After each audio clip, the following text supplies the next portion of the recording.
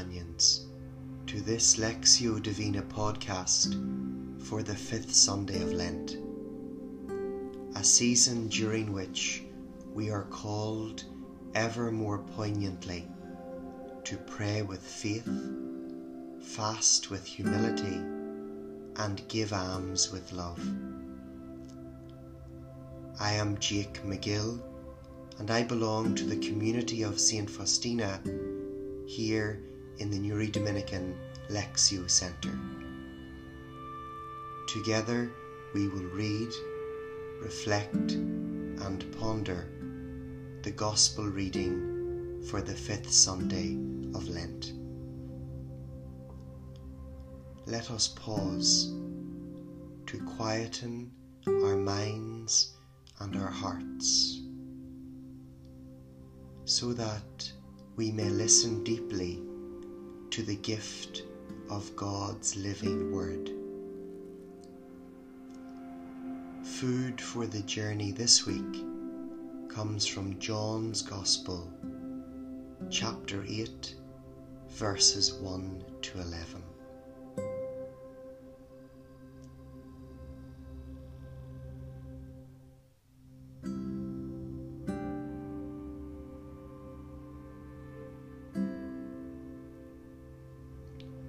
Jesus went to the Mount of Olives, but early in the morning he arrived again in the temple area, and all the people started coming to him, and he sat down and taught them.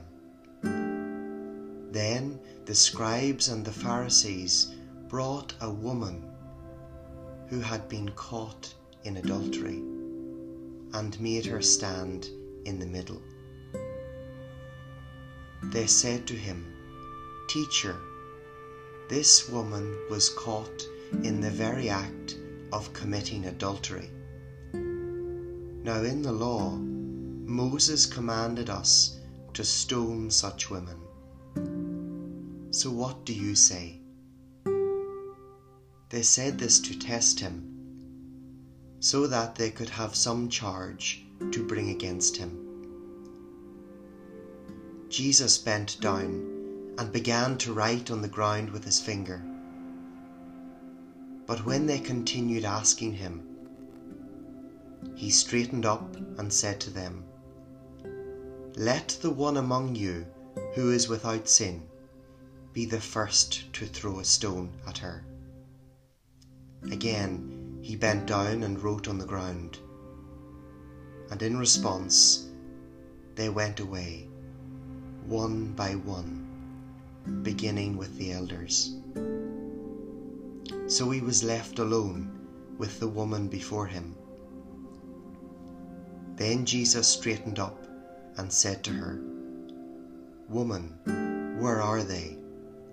Has no one condemned you?" She replied, "No one, sir." Then Jesus said, "Neither do I condemn you. Go, and from now on do not sin anymore."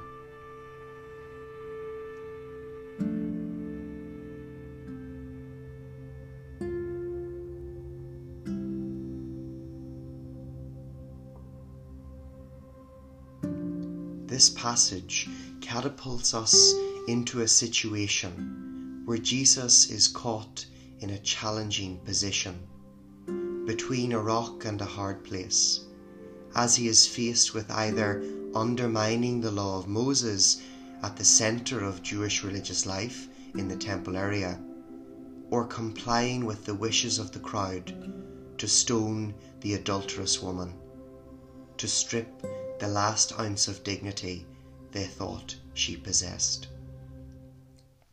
The intention of the scribes and Pharisees is to use this woman as an object to test Jesus' credentials. They had no genuine concern about the woman's actions, her wrongdoing, or most importantly, the state of the woman's heart. They simply desired to use and abuse her, so to build their case against Jesus. Jesus chooses to busy himself with what seems like a trivial task, writing on the ground, perhaps to take the attention off the woman who is not worthy to be named, who is at the centre of unwanted attention, publicly shamed by the crowd and awaiting her inevitable fate. Jesus' silence startles the religious leaders who are baying for either Jesus or the woman's blood. Jesus is opening the space for silent reflection. Jesus transforms the focus from an external public shaming to an opportunity for each of the individuals present to reflect internally on their own wounds. Let the one among you who is without sin be the first to throw a stone at her. Jesus attempts to transform the place of the woman from an object of ridicule to a valued person who is awakened to her value, affirmed in her dignity, and encouraged to make amends as she takes her next step on the way of life. The crowd slowly fades away, one by one, starting with the elders, who are all eventually able to recognize the wounds of their own humanity, their mistakes, their shadows, the warts of their existence. The scene empties with time and the crowd dissipates one by one. Jesus is left standing with the woman, one person to the other, one heart to the other, where she experiences Jesus opening his heart to her wretchedness and woundedness, where Jesus opens her eyes to the shared wounded condition of the human crowd, where Jesus overwhelms her with compassion rather than condemnation, and where she experiences affirmation, healing, and encouragement to strengthen her efforts to go on her journey and sin no more.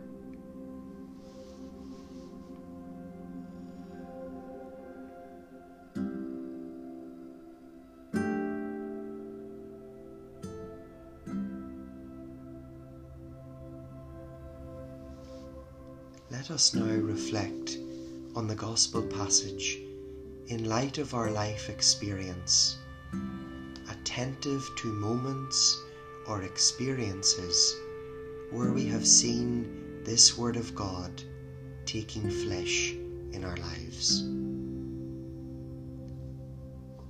Perhaps the passage reminds you of an experience of being the centre of unwanted attention, of humiliation, being stood in the middle for something that you have said or done.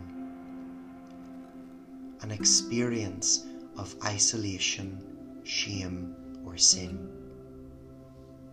Then the scribes and Pharisees brought a woman who had been caught in adultery and made her stand in the middle.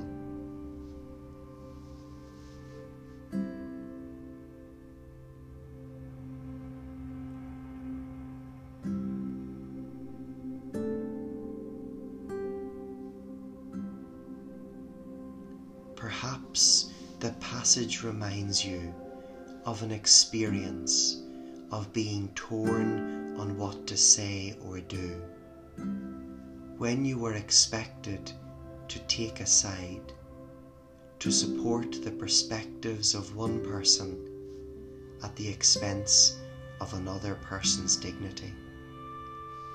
They said to him, "Teacher, this woman was caught in the very act of committing adultery. Now in the law, Moses commanded us to stone such women. So what do you say?"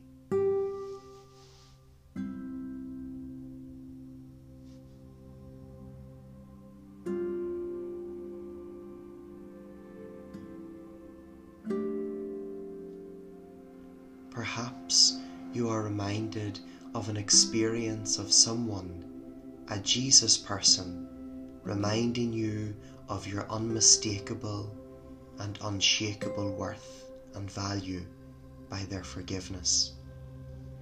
Someone confirmed your worth and filled your heart with courage to go on your way with a new sense of purpose, to begin anew, to start afresh. Then Jesus said, "Neither do I condemn you. Go, and from now on, do not sin anymore."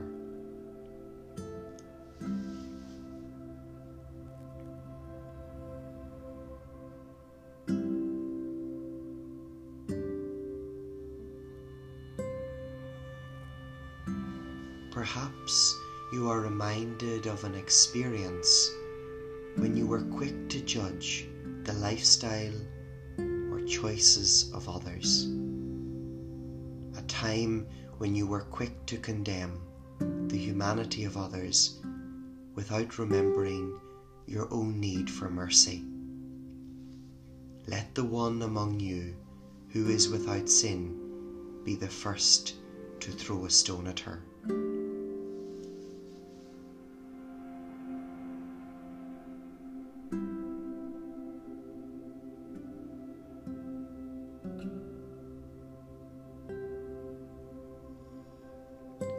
In the coming days, let this conversation between the passage and life experience continue in the background.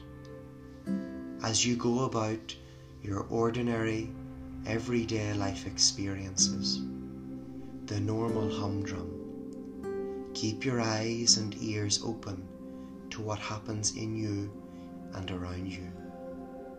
You may be surprised to recognize this gospel passage living again in the bits and pieces of your private and public life.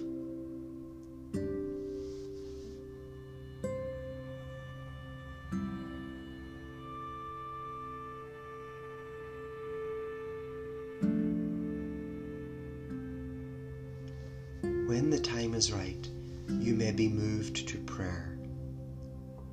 Moved to a prayer of thanksgiving. Thank the Father for the gift of His living Word, for opening your eyes to moments when the Word of God has taken flesh in your life.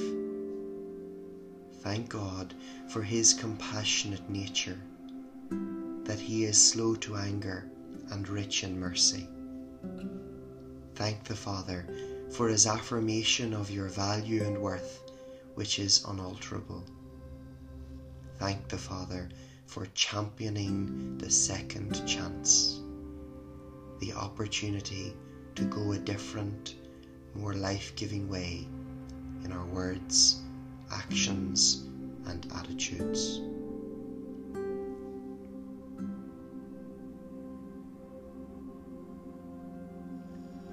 Moved to a prayer of sorrow. Sorrowfully, you may acknowledge the times when you were blinded by your desire to be right, your ability to do the right thing, so much so that you felt entitled to judge or condemn others who you perceived as unworthy. You may be sorry for missing out or failing to embrace the blessing that His gift of forgiveness can bring to your life and through you to the life of others. Sorry for the times when you fell into condemning and were prevented from recognizing the dignity of your brother or sister. Sorry for the times when you were blinded to your own humanity, with its warts and all.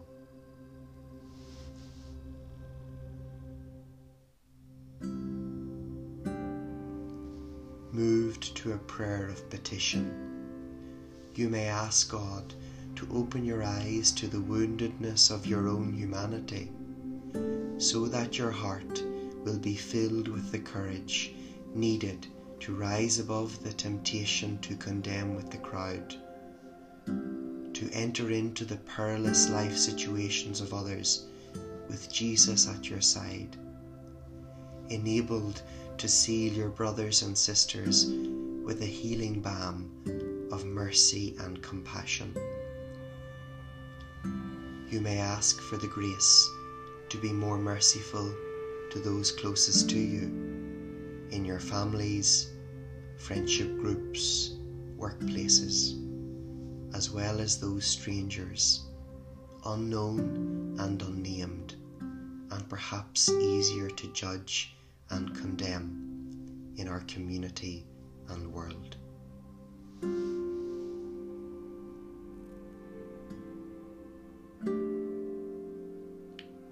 With a trusting heart, let the presence of God now take over and draw you into a deeper prayer of silence and stillness. You are invited to enter into that deep moment in a loving relationship where there's no need to say or do anything. Simply allow God's loving gaze to embrace you, heal you, encompass you, forgive you, restore you, one person to the other, one heart to the other.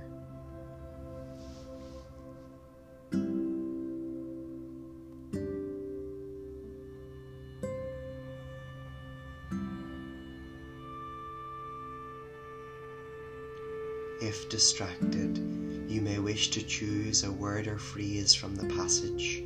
For example, "Neither do I condemn you." Repeat it in the quiet of your heart as you sink deeper into God's presence within. Rest your heart simply and receptively in the presence of God. Stay with this solitude with God. Remain alone in His living presence, where He is present totally and fully to you and with you for as long as it is given to you.